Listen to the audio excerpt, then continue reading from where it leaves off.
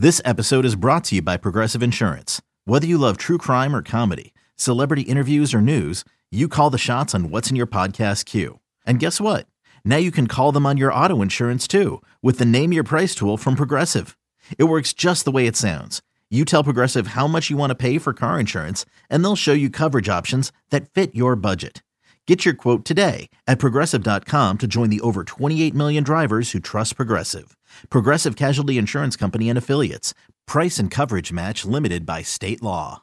Another day is here, and you're ready for it. What to wear? Check. Breakfast, lunch, and dinner? Check. Planning for what's next and how to save for it? That's where Bank of America can help. For your financial to-dos, Bank of America has experts ready to help get you closer to your goals.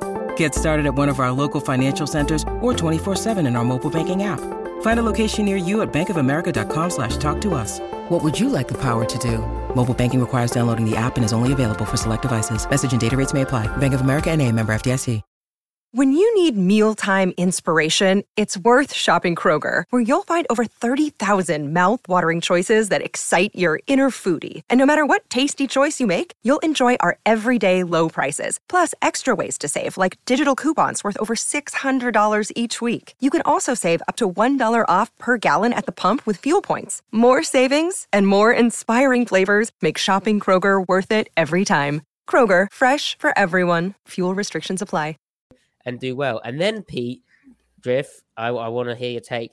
He gestures down his chest at Gino. Now, I would say that was to tell Gino to stay composed because he was literally flipping off the Chargers side. Amazing. Yeah. And he marched down the field on a 10-minute drive.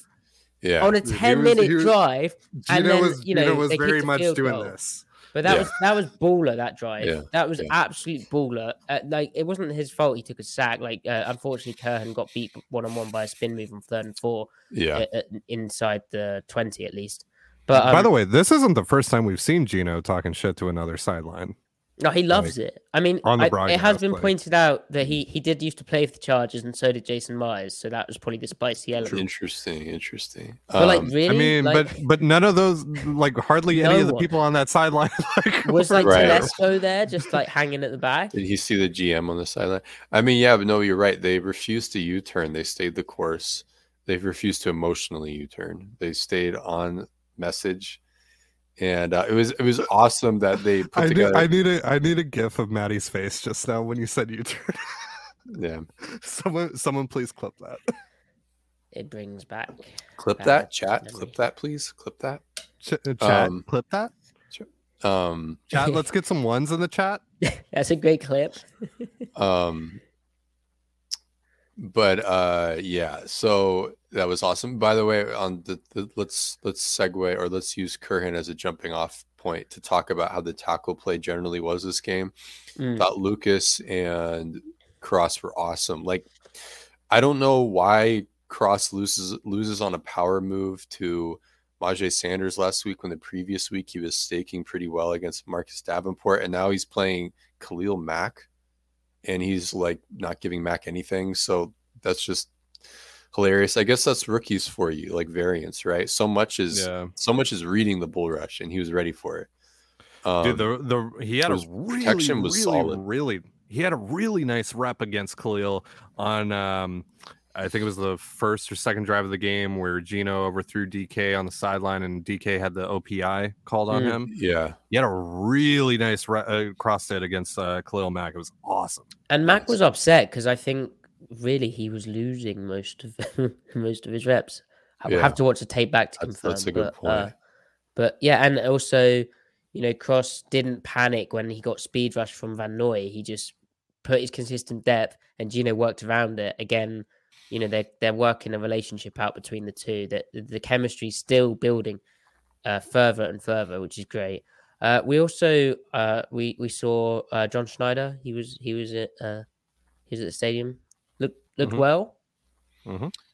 Yeah, he was. Well. He looked like he was enjoying the football game. Good color in his face. Yeah, as we all were, of course. Yeah. Equally enjoying the football game. You were especially enjoying it, Ty.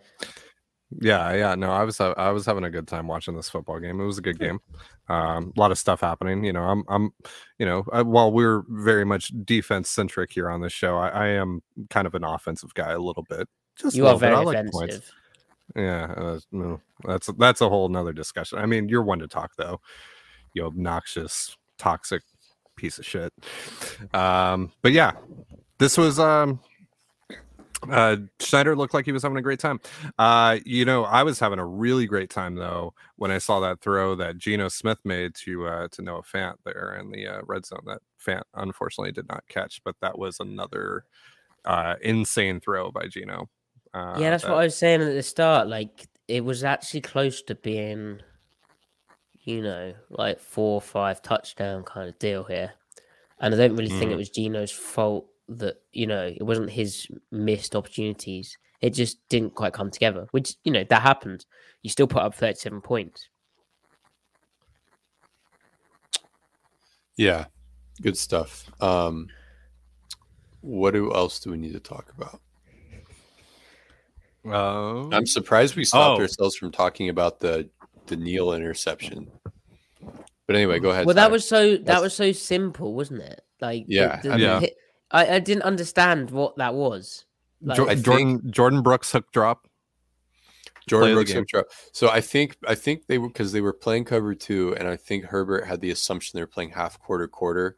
So they were assuming that Neal, as the dime back in the underneath, was a flat defender, and he just assumed he wouldn't be in the picture at all.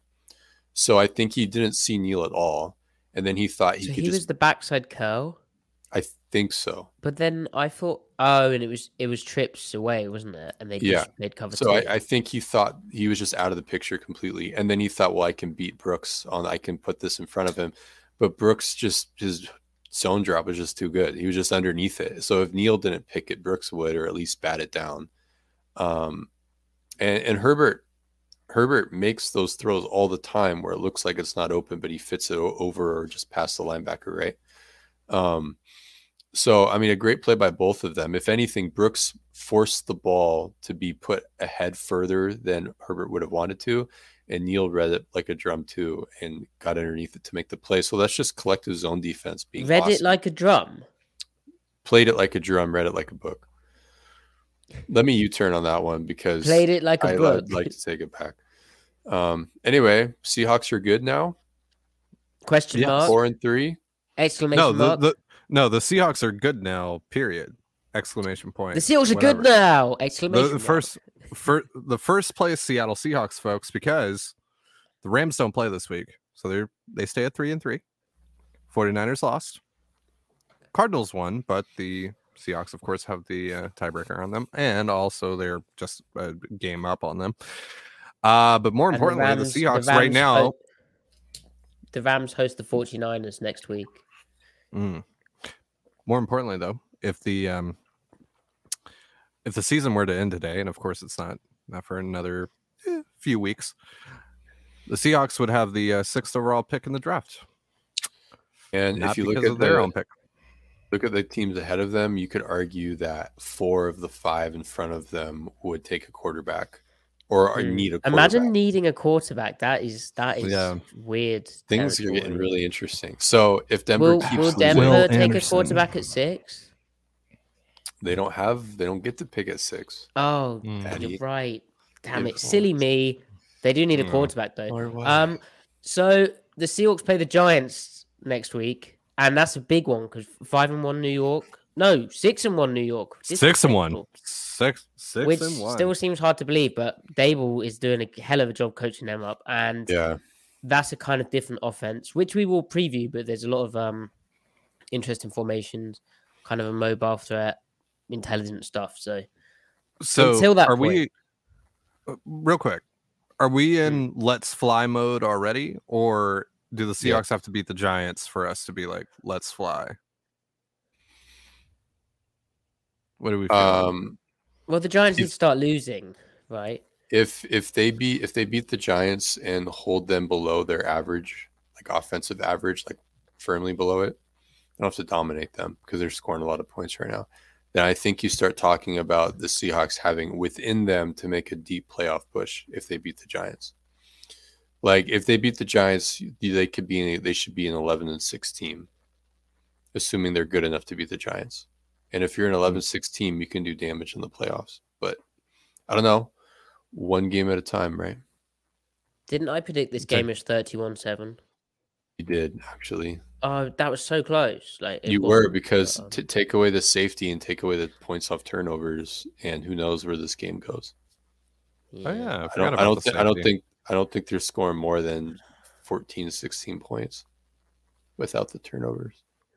So close, but and yet that's so not far. how life works. Well, football is full of if buts and maybes, and that's that. If and it's buts a game were, of inches, Maddie. It's a game of If and buts were candied nuts, we'd all be snacking like kings. But they're not. So